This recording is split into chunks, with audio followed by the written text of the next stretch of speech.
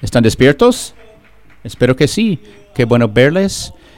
Quiero darle un bienvenidos a nuestros visitantes y visitantes por primera vez a las 4 iglesias y la misión de nuestra iglesia. Y si eres relativamente nueva a nuestra iglesia, queremos remover barricadas innecesarias que detienen a la gente de Jesús. Y lo decimos así porque creemos que Jesús es el único que puede cambiar a cualquiera.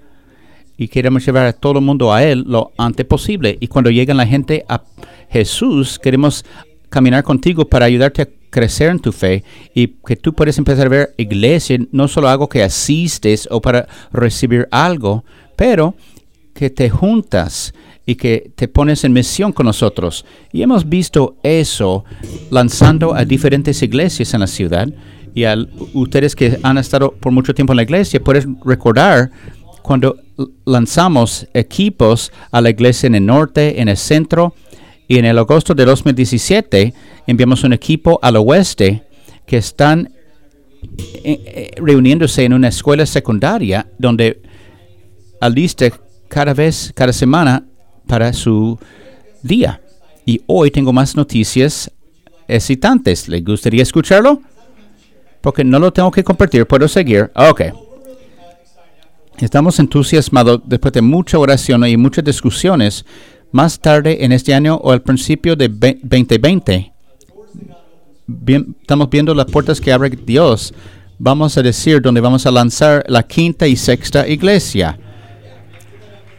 ¿Estamos entusiasmados por eso? Vamos a lanzar una iglesia en el norte-este, en el área de Fishers, una iglesia en el medio centro, en el lugar de Broad Ripple. Estamos muy entusiasmados por eso. Y quiero tomar un minuto para darle gracias como iglesia. No te puedo dar suficientes gracias. Esa es la mejor iglesia en el planeta, en mi opinión. Me gusta que generosos son y como creen en la misión y la visión. Y no pudiéramos haber hecho eso sin ustedes. Y a los que tenía algo moviéndose en el corazón, si estás interesado o considerando ser uno de los equipos de lanzamiento, vaya a tpcc.org/launch team, donde habrá información acerca de cómo lo puedes hacer. Mientras Dios empieza a asemblar esos equipos para comenzar esas 2 nuevas iglesias. Estamos en semana 2 de esta serie de mensajes titulado Buscando un amigo. Y todos tenemos preguntas que pasan nuestras mentes de vez en cuando, que nos gustaría preguntar, pero estamos con un poco de miedo por varias razones de preguntarlo. Quizá la pregunta es pesada o tenemos miedo de lo que la otra persona va a pensar si la preguntamos y nos podemos parecernos como tontos. Entonces no lo hacemos o decimos al final de broma pidiendo un amigo o buscando un amigo. Yo tengo un par de preguntas. Cuando alguien te ofrece un chicle y no lo pediste, ¿están siendo simpáticos o te quieren decir algo? ¿O buscando un amigo? Eso me pasó en la entrada hace un tiempo. Era mujer de su primer domingo aquí, se presenta, estamos hablando y ella sale, vuelve y me da un chicle y sale otra vez. Clave. Un señal, lo siento. Y ¿qué nombra la gente en China sus platos finos? Porque aquí decimos los platos finos chinos, pero si están en China, ¿cómo nombran a esos platos especiales? Quizás ustedes hacen mejores preguntas que eso. Hace un par de meses te pedimos someter unas preguntas que tiene acerca de la vida y la fe y recibimos preguntas todo el tiempo alrededor del año. Y en esta serie queremos enfrentar o contestar las preguntas comunes que escuchamos de ustedes de manera habitual. Y quiero ser muy claro. Mientras hablamos de eso, no es que vamos a fingir que tenemos todas las respuestas a tus preguntas, pero creemos que la conversación vale la pena tenerla y queremos ser el tipo de iglesia donde puedes hacer tus preguntas.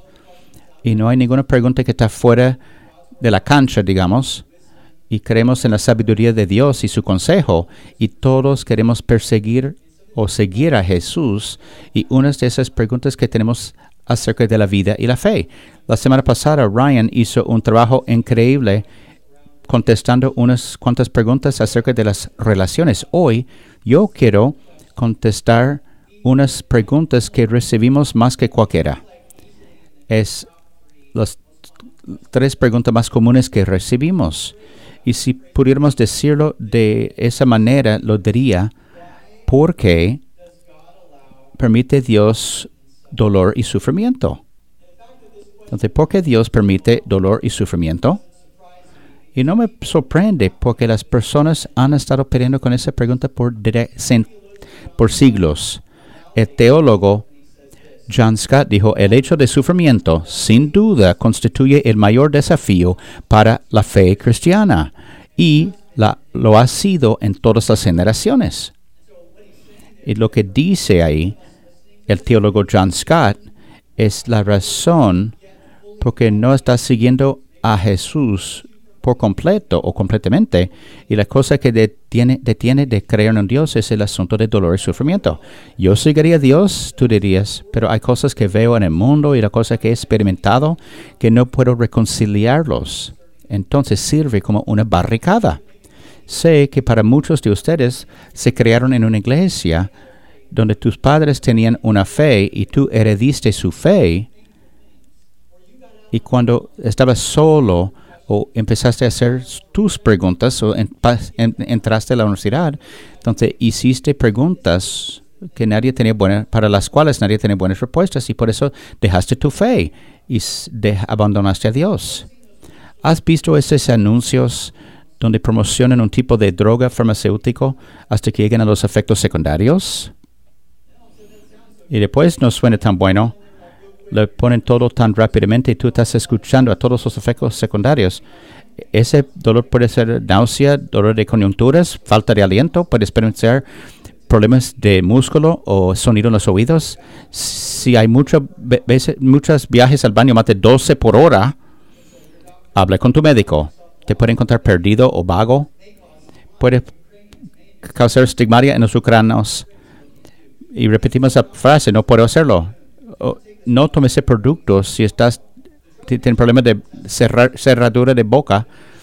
Puede causar efecto de nacimiento. Las mujeres experimentan el bajo de la voz y pelo de tobillo. Puede crecerte un tercer brazo. Vas a sentir una ganas de tomar otro dosaje después de 20 minutos, y evítalo con todo tu poder. No, gracias. Voy a quedarme con la aflicción que tengo. ¿Has pensado que la vida has pensado que tal vez debería haber una etiqueta de efectos secundarios para la vida? Que tú segues a Jesús y estabas bajo la impresión que la vida mejoraría. Y quizás no sucedió eso. Y lo bueno que fue la decisión que hiciste para seguir a Jesús, te aprendiste rápidamente que no te hizo inmune de los dolores de la vida. Entonces empezaste a seguir a Jesús y el accidente ocurrió. Seguiste a Jesús, querías ser lo más obediente posible, y el divorcio ocurrió. El dolor crónico vuelve, el cáncer volvió, el desempleo sigue, la amistad terminó, y vemos que hay desanimación, hay victimización, abuso, solitud. Y Jesús nos avisó de eso. En un pasaje, Juan 16:33, dijo Jesús: en el mundo tendréis aflicción. Y si eres como yo, gracias Jesús, lo aprecio mucho. ¿Por qué? Jesús, ¿me puedes contestar eso? De mi perspectiva, parece, si alguien pudiera hacer algo de eso, es Jesús. ¿Por qué no quitas los problemas? ¿Por qué tenemos que pasar esos tiempos difíciles?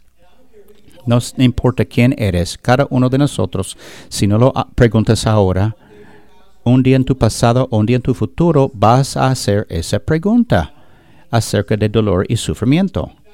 De hecho, la realidad de dolor y sufrimiento es uno de los temas más grandes de la palabra de Dios. El autor Tim Keller dijo: El libro de Génesis comienza con un relato de cómo el mal y la muerte llegaron al mundo. El libro de Éxodo relata los 40 años de Israel en el desierto, un tiempo de pruebas en pruebas intensas. La literatura de sabiduría del Antiguo Testamento está dedicada al gran problema de sufrimiento. El libro de Salmos proporciona una oración por cada situación posible en la vida, por lo que es sorprendente lo lleno que está con los gritos de dolor y con preguntas directas a Dios sobre la aparentemente aleatoriedad y la injusticia del sufrimiento. Es un tema recurrente en los Salmos. Los libros de Job y Eclesiastés están casi totalmente dedicados a la reflexión profunda sobre el sufrimiento injusto y la inutilidad frustrante que caracteriza a gran parte de la vida. Los profetas Jeremías y Habacuc expresan con amargura la queja humana de que el mal parece gobernar la historia. Los libros del Nuevo Testamento, como Hebreos y 1 Pedro, están dedicados casi por completo a ayudar a las personas a enfrentar dolores y molestias implacables, y sobre todo la figura central de toda la Escritura, Jesucristo, un hombre de tristezas, está escrito en la Biblia. Por lo tanto, trata sobre el sufrimiento tanto como sobre cualquier cosa. Pero cuando este asunto llega a ser personal, es más difícil. Y he encontrado que habrá estaciones de mi vida donde yo pensaba que tenía buena explicación para el dolor y sufrimiento hasta que pasé por ello. Hasta que me pasó cosas o pasaron cosas a la gente que amo, y después las cosas que pensaba en mi mente salió de la ventana. Cuando es tu esperanza, tu matrimonio, tus amigos, tu familia, no hay respuestas fáciles, y para pretender que hay causa más dolor y daño, y parece hueco y insulta, y no quiero hacer eso hoy. El dolor y sufrimiento hacen surgir preguntas de Dios. He escuchado preguntas aquí de vez en cuando. Si Dios es todopoderoso, entonces ¿por qué no puede hacer algo? Y si no puede hacer algo, ¿significa que no es tan poderoso? La evidencia de dolor y sufrimiento nos demuestra que Dios está desatachado, interesado en nuestro mundo, o si Dios lo causa. Ese llegó mucho. ¿Me está castigando Dios? Si algo malo pasa, ¿estoy haciendo algo malo y Dios me está castigando? Esta pregunta vino mucho, y buena pregunta. ¿Por qué no crear un mundo cuando no es posible? Si fuera Dios, así haría yo, crear un mundo sin sufrimiento y dolor. ¿Y por qué Dios no creó un mundo sin sufrimiento? La respuesta corta es, lo hizo. En Génesis 1:31, y vio Dios todo lo que había hecho, y he aquí que era bueno de gran manera. Tras la translación, no había sufrimiento. Y no había tragedia. No había colitas o fanáticos del equipo de fútbol americano de los Patriots. No había impuestos. Fue perfecto. Entonces, ¿de dónde vino ese dolor y sufrimiento? Y quiero ser humilde y sensible, porque sé que algunos de ustedes están en medio de dolor y sufrimiento. Voy a poner unas cosas en la mesa para considerar. ¿De dónde vino? ¿De dónde vino el dolor? ¿De dónde vinieron el dolor y el sufrimiento? Y parte de eso es el resultado de mis propias decisiones pecaminosas. No dije castigado, pero parte de eso es el resultado de mis propias decisiones pecaminosas. Enfrentamos a consecuencias que son dolorosas. Habrá tiempos en mi vida donde pasé por algo doloroso y fue un resultado directo de una decisión que hice. Y veo mi propia vida que si descuido a mi matrimonio, entonces no me debe asombrar si fracasa mi matrimonio. Si ignoro a mis niños, no me debe sorprender si no se crecen sin tener nada que ver conmigo. Si bebo mucho, si rompo leyes, si como lo que quiero, si maltrato a unas personas, puedo saber o esperar que habrán consecuencias naturales. Y otro hay que considerar es que parte de eso es el resultado de otras decisiones pecaminosas. ¿Cuántos han sufrido por lo que hizo otro? Y no tuviste nada que ver con eso. Entonces quizás ellos te criticaron, o te cortaron, o te robaron, o te engañaron. o te pegó un conductor borracho regresando de tu trabajo y no tuvo que ver contigo, fue una consecuencia de su mala decisión. Tu cosa ensucia a mí, mi cosa ensucia a ti. Y hay unas personas que hablan de niños hambrunas o hambrientas en el mundo, y ahí hay evidencia que Dios no existe y no importa. Porque si Dios existiera, haría algo por eso. Porque Dios no se presenta. Diríamos que a Dios le importa. Producimos suficiente comida en este planeta para cada hombre, mujer y niño para tener suficiente caloría cada día. Y aún hay cosas como obesidad y diabetes y libros de dieta. ¿Es culpa de Dios porque la comida no llega o el resultado de mis próximas decisiones egoístas y falta de o apatía? Y una parte es el resultado de un ataque espiritual. No quiero ser muy espiritualizado, pero tampoco quiero subestimarlo. Satanás no es todopoderoso, pero ese es su dominio, y su propósito es robar, matar y destruir. En otras palabras, su propósito es causar tragedia, dolor y sufrimiento. En el Viejo Testamento, quizás unos están familiarizados con el libro de Job, que fue un hombre justo, pero sufrió bancarrota, muerte de sus 10 niños, aflicción física y pérdida de apoyo emocional de su esposa en el mismo día. Fue mal día. Y mire su historia, dice, porque pasó por todo eso y no fue el resultado de sus decisiones ni decisiones de otras personas. No es porque Dios lo estaba castigando, fue porque Satanás lo estaba atacando. Pablo lo habla en el 2 Corintios, donde dice sus problemas físicos que vienen de Satanás. Parte de puede ser tus decisiones de otros o ataques espirituales. Yo diría eso, la mayor parte del sufrimiento en este mundo es el resultado que vivimos en un mundo roto. En Romanos 8:22 describe el mundo en que vivimos como gruñendo, como en los dolores de parto. Unos están en la sala de parto. Yo estuve ahí con mi esposa en los partos de 4 niños y hizo notas de bajo. Cantaba que nunca escuché ni pensaba que lo pudiera haber hecho. Dice que está gruñendo el mundo. Después de Adán y Eva rebellaron, en el Génesis 3:18 dice que se corrompió la naturaleza, puso todo fuera de balance. En ese punto en adelante, o de este punto en adelante, hambrunas, sequías, inundaciones, guerras, tornados, huracanes, aire está contaminado, la tierra envenenada y los cuerpos se envejecen. El doctor Ralph Gale dijo, los sonidos de la naturaleza están en llave menor. Los perros ladran, los lobos aúllan y los caballos relinchan y el viento mueve en los árboles. Parece que la creación está gruñendo. El mundo roto significa que la lluvia cae en lo justo y injustos. Y no es justo. Y no es algo fácil tragar o aceptar. Todos queremos justicia.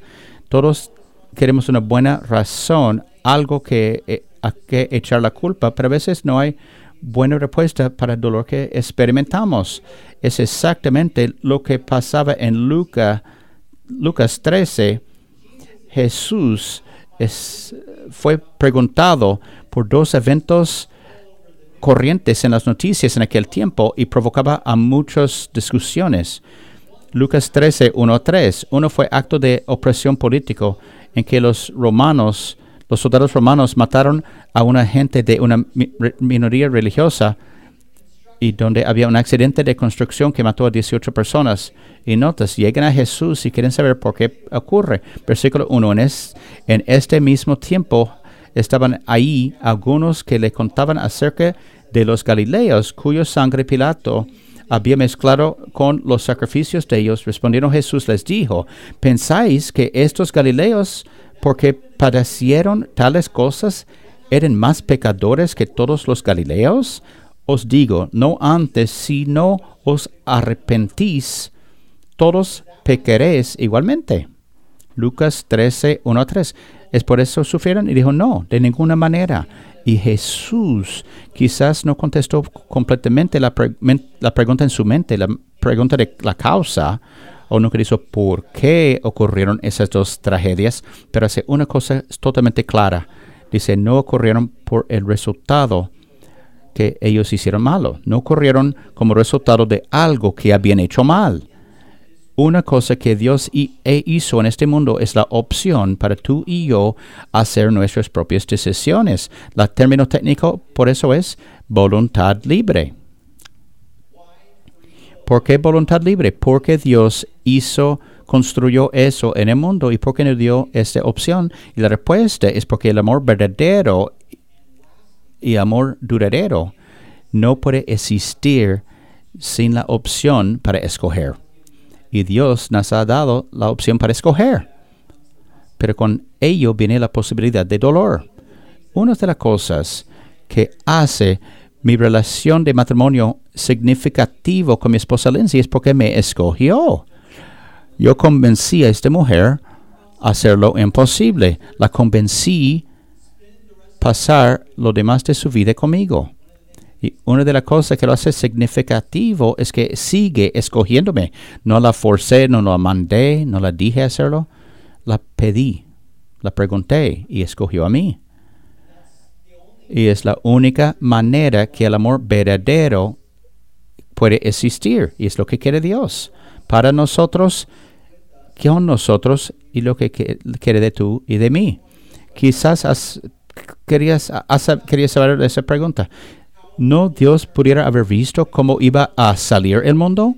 ¿No podía haber visto al futuro para ver que habrá dolor y sufrimiento y que Adán y Eva iban a rebelar y que habrá sufrimiento? Y si sabía todo eso, ¿por qué lo hizo? Porque siguió y creó al mundo. Y sería muy arrogante de mí para presumir saber la respuesta a esa pregunta. Nadie sabe, solo Dios puede contestar esa pregunta y ninguno de nosotros somos Dios. Si puedo hacer un intento en contestar esa duda, yo diría quizás Dios lo hizo por la misma razón porque nosotros tuvimos niños o adoptaron a niños y no todos tienen niños, no todos quieren tener niños, no todos pueden tener niños. Pero creo, puedes entender lo que estoy diciendo. Cuando Lindsay me dijo que estaba embarazada, y dijo, vas a ser un papá por primera vez. Había unas noches cuando no dormí por varias razones. ¿Qué hacemos llevar un niño a este mundo? Y empecé a pronosticar y ver los dolores y corazones rotos que van a suceder. Hay posibilidad que ese niño va a crecerse y rechazarme y no va a querer nada que ver conmigo. Y yo sabía a todos los riesgos, pero también sabía la potencia para alegría.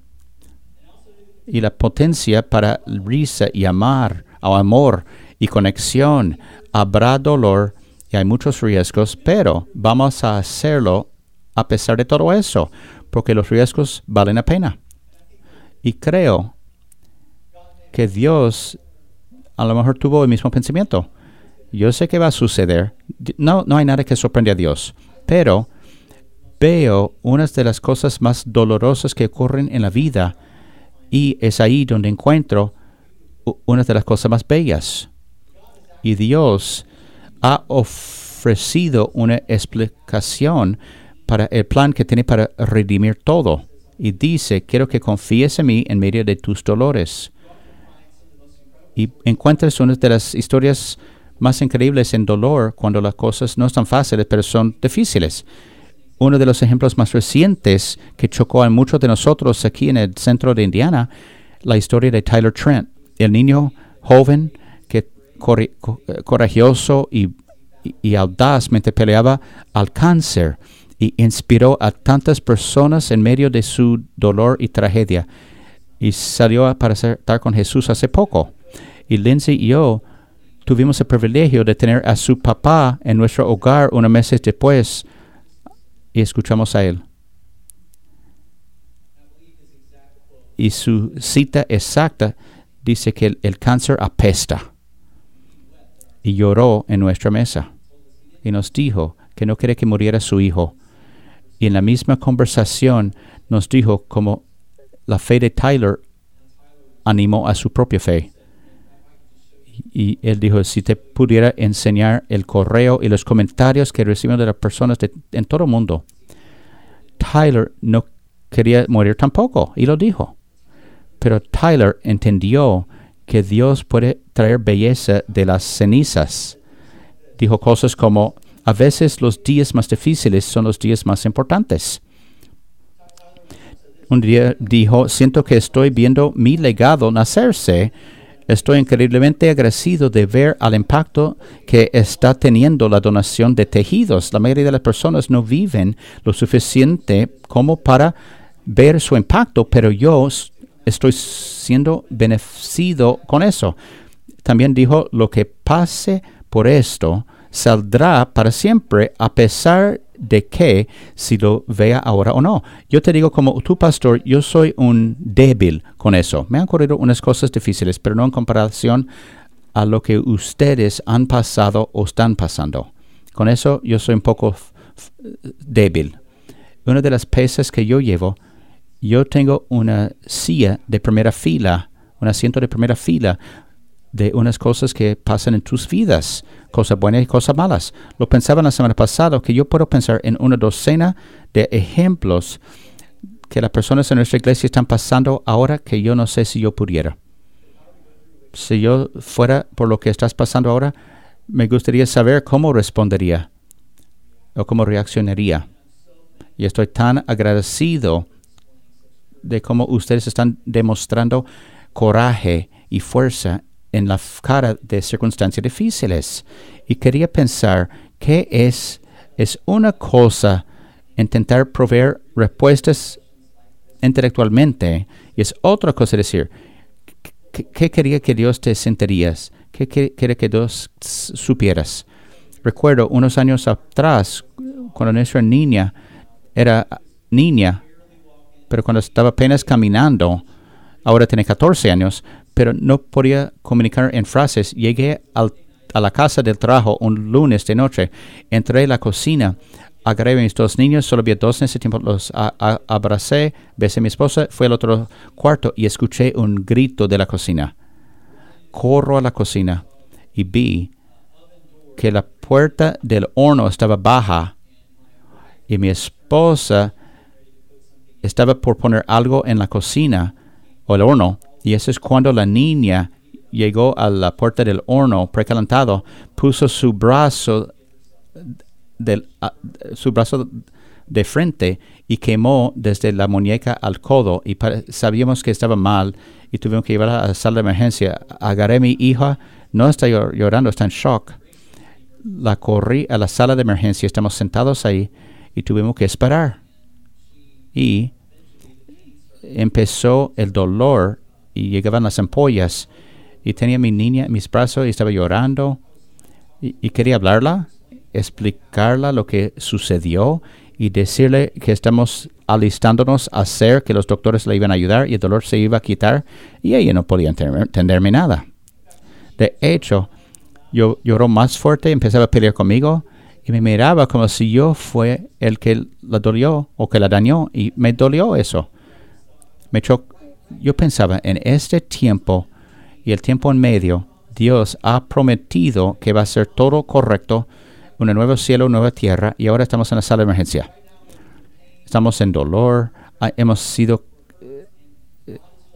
dañados y Dios nos está hablando y nos dice lo que está sucediendo y lo que va a hacer, pero no podemos entenderlo completamente y unos de nosotros estamos peleando con Él. ¿Y por qué me harías eso, Dios? Y quiero saber si hay unas cosas que Dios quiere comunicarte a tu corazón ahora. Uno sería eso. Sé que duele, pero no estás solo.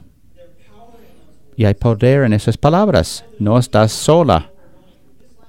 En esa semana tuve a 2 amigos enviarme texto temprano. Decir, ¿tienes tiempo hoy para sentarte conmigo? Porque necesito un amigo. Estoy pasando unas cosas y necesito algo. No quiero que tú lo arregles, porque me gusta arreglar la cosa. Ellos lo saben. No quiero que me saques de eso o decir que todo va a estar bien. Necesito que te sientes conmigo en mi dolor y saber que no estoy solo. Lo vemos en Daniel 3, 24 y 25, cuando estos 3 hombres, Shadrach, Meshach y Abednego, no quieren arrodillarse al gran estatua que puso el rey Nabucodonosor. Entonces le tiran a un horno En versículo 24-25, entonces el rey Nabucodonosor se espantó y se levantó apresuradamente y dijo a los del consejo, ¿no echaron a los 3 varones atados dentro del fuego? Ellos respondieron, el rey, es verdad, oh rey, y él dijo, he aquí, yo veo 4 varones sueltos que se pasean en medio del fuego sin sufrir ningún daño, y el aspecto del cuarto es semejante a los dioses. Daniel 3, 24-25. Dice que sé cómo te sientes. Dice el otro es sé cómo te sientes. Hay algo que nos da fuerza cuando hablamos con alguien, cuando están pasando por lo que pasamos. Y eso es algo que diferencia la fe cristiana con otro tipo de sistema de creencia. No hay ninguno otro donde Dios vino a la gente y se hizo como nosotros. El cristianismo es único y por eso el libro de Hebreos dice que Dios puede simpatizar con todo lo que estamos pasando. Él sabe cómo es ser solo, deprimido, tentado, enojado, molesto, irritado, aislado y traicionado. ¿Sabe cómo es perder un amigo? Entonces podemos acercar su trono de gracia con confianza. La última explicación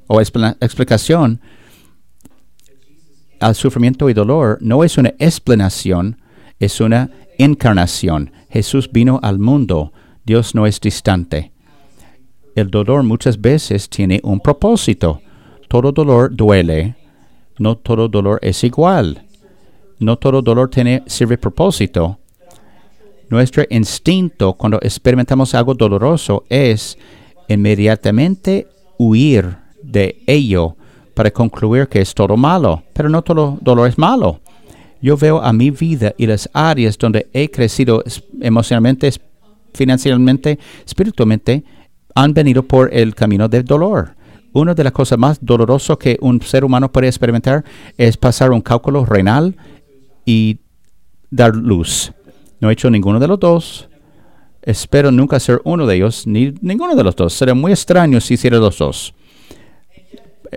Dar luz y pasar un cálculo renal. Y he hablado con alguien que ha experimentado las dos cosas. Dice, ambos son muy dolorosos, pero nunca escuché a alguien pasar un cálculo renal. Dice, mira, fotos de nuestros cálculos renales. Estamos orgullosos. ¿Vamos a tener otro quizás? No dicen eso. Pero la gente que da luz, dicen eso cuando dan luz a un niño. Porque uno es solo dolor, otro es dolor con un propósito. Y tenemos que saber la diferencia. En 2 Corintios 7:10, porque la tristeza que es según Dios produce arrepentimiento para salvación, de que no hay que arrepentirse, pero la tristeza del mundo produce muerte. Dios sí quiere tristeza, sí, y dolor, sí, el tipo que nos hace alejarnos del pecado. He orado, pedir a Dios calmar la tempestad, remover la tempestad o quitar las circunstancias de mí, y parece que no lo hizo, y veo hacia atrás con visión más clara y vi que fue bendición que no lo hizo, porque hizo algo en mi carácter que no hubiera aprendido de otra manera. Había una estación en mi vida donde fui muy arrogante y pensaba que era el regalo para el mundo de Dios, y me pasó por una tempestad. Por todo lo que hice no tenía éxito, y estoy agradecido por ese don, ese regalo, porque así fue. Quiero que escribes eso. A veces Dios calma la tormenta. Otras veces ve la tormenta Dios furiosa como una oportunidad para calmarte. Entonces, a veces Dios calma la tormenta, o otras veces Él ve la tormenta furiosa como una oportunidad para calmarte. Quizás Él quiere hacer unas cosas dentro de ti y por eso no lo quita. Cuando viene dolor y sufrimiento, nos damos cuenta que no estamos en control de nuestra vida, sino que fuimos. Y quiero que me escuche claro. Dios no causa el dolor. La Escritura es muy clara, pero habrá momentos cuando lo permite para demostrarnos o enseñarnos, como momentos cuando yo permito que mis niños pasen por algo doloroso y todo dentro de mí quiere rescatarlos, pero yo llego cada vez y rescato a mis niños. Van a ser seres humanos miserables. Quizás Dios permite el cáncer para demostrarnos valor, para valorar las relaciones, o permite jefe difícil para entender el control de uno mismo, o la experiencia frustrante para demostrarnos obediencia sin éxito, o el bebé que llora para demostrarnos paciencia, o momento asombroso o penoso para enseñarnos humildad. Y cada vez cuando he experimentado crecimiento personal es que pase por algo doloroso para lograrlo. Dios nunca gasta un dolor. Quizás unos de ustedes están en el horno ahora, pero el horno puede refinar y hacer más bello, y Dios tiene su ojo en el reloj y su mano en el control del horno. Otra cosa que quiero que sepas es que Dios diría: espere y no te des por vencido.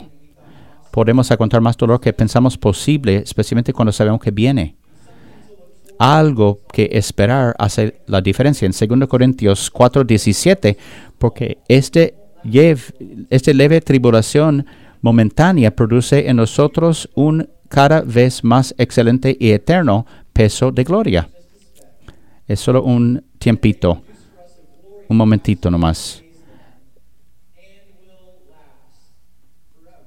Y eso fue de 2 Corintios 4:17. Juan lo describió en Apocalipsis 21:3-5, describiendo cielos, no tanto lo que va a estar, sino lo que no va a estar. Y oí una gran voz del cielo que decía: he aquí al tabernáculo de Dios con los hombres, y Él morará con ellos, y ellos serán su pueblo, y Dios mismo estará con ellos como su Dios. Enjugará Dios toda lágrima de los ojos de ellos, y ya no habrá muerte, ni habrá más llanto, ni clamor, ni dolor, porque las primeras cosas pasaron. Y el que estaba sentado en el trono dijo: he aquí, yo hago nuevas todas las cosas. Y me dijo: escribe, porque esas palabras son fieles y verdaderas. Apocalipsis 21:3-5. Lo que Dios ha prometido, un plan para redimirlo. Un día cuando no habrá más muerte, ni dolor, ni llanto, ni ansiedad, ni depresión, ni abuso, ni cáncer, ni choque de auto. No más suicidio, no más estómagos hinchados, no más caja de pañuelos vacíos, no más mesas para uno, no más papeles de divorcio manchados con lágrimas, no más ataúdes pequeños. ¿Puedes imaginarlo? Y unos dirían: ok, ¿por qué no ahora? Jesús, ¿por qué no ahora? ¿Por qué no puede volver ahora y poner un fin a todo eso? Y sospecho o pienso es por su amor para cada persona. Segundo Pedro 3:9 dice: el Señor no retarda su promesa, según algunos la tienen por tardanza, sino que es paciente para con nosotros. Hay diferencia entre ser lento y paciente, no queriendo que ninguno perezca, sino que todos proceden al arrepentimiento. Segundo Pedro 3:9. Y ahí vemos un vistazo de por qué Dios está esperando y está frenando la cortina de la historia, esperando pacientemente que respondas. Y quizás esta persona que debe responder eres tú hoy. Tú puedes estar indeciso acerca de Dios, pero Él no está indeciso acerca de ti. Él te escogió hace mucho tiempo. Y si quieres saber si importa a Dios, puedes ver la cruz de Jesucristo. Y la cruz es evidencia. No solamente nos puso una promesa en una tableta de piedra. No, envió a su Hijo Jesucristo para tomar a nuestro dolor y sufrimiento como una demostración de lo tanto que le importa. Y quiero darte la oportunidad para poner tu confianza en eso hoy. Empezar a decir que te voy a seguir, porque tenemos un Padre Celestial que te está teniendo ahora y te dice: yo sé que estás pasando y lo puedo sentir, y estoy ofreciendo un camino para salir, una salida. Él quiere caminar con nosotros en eso. En esos próximos momentos, si no has puesto tu confianza en Jesucristo, te quiero dar la oportunidad para hacerlo. O quizás has empezado a dejarlo o abandonarlo. Quiero que vuelvas a casa. Déjame orar por nosotros. Padre, te venimos ahora. Y este es un sujeto difícil predicar, porque hay tanto de nosotros en medio de nuestra propia experiencia de horno. Y no está perdido en mí que yo estoy pasando un campo de minas ahora. Ignoro que hay no es que no sé que alguien escuchó este mensaje y no escuchó que dije, porque el dolor está bloqueando nuestra vista de ti. Y oro que ahora, en esos próximos momentos, que venga tu Espíritu y que te con fortaleza y que anima y ministeria a dolores y corazones doloridos. Y palabras que no puede hacer de esta plataforma. Y que nos encuentre en ese dolor, en nuestro dolor, y que haga una obra transformacional en esos próximos momentos juntos. Ayúdanos a mantener la esperanza, a abrazar a Jesús o mantenerlo cerca, donde lo necesitamos más. Lo pedimos en el nombre de Jesús. Amén.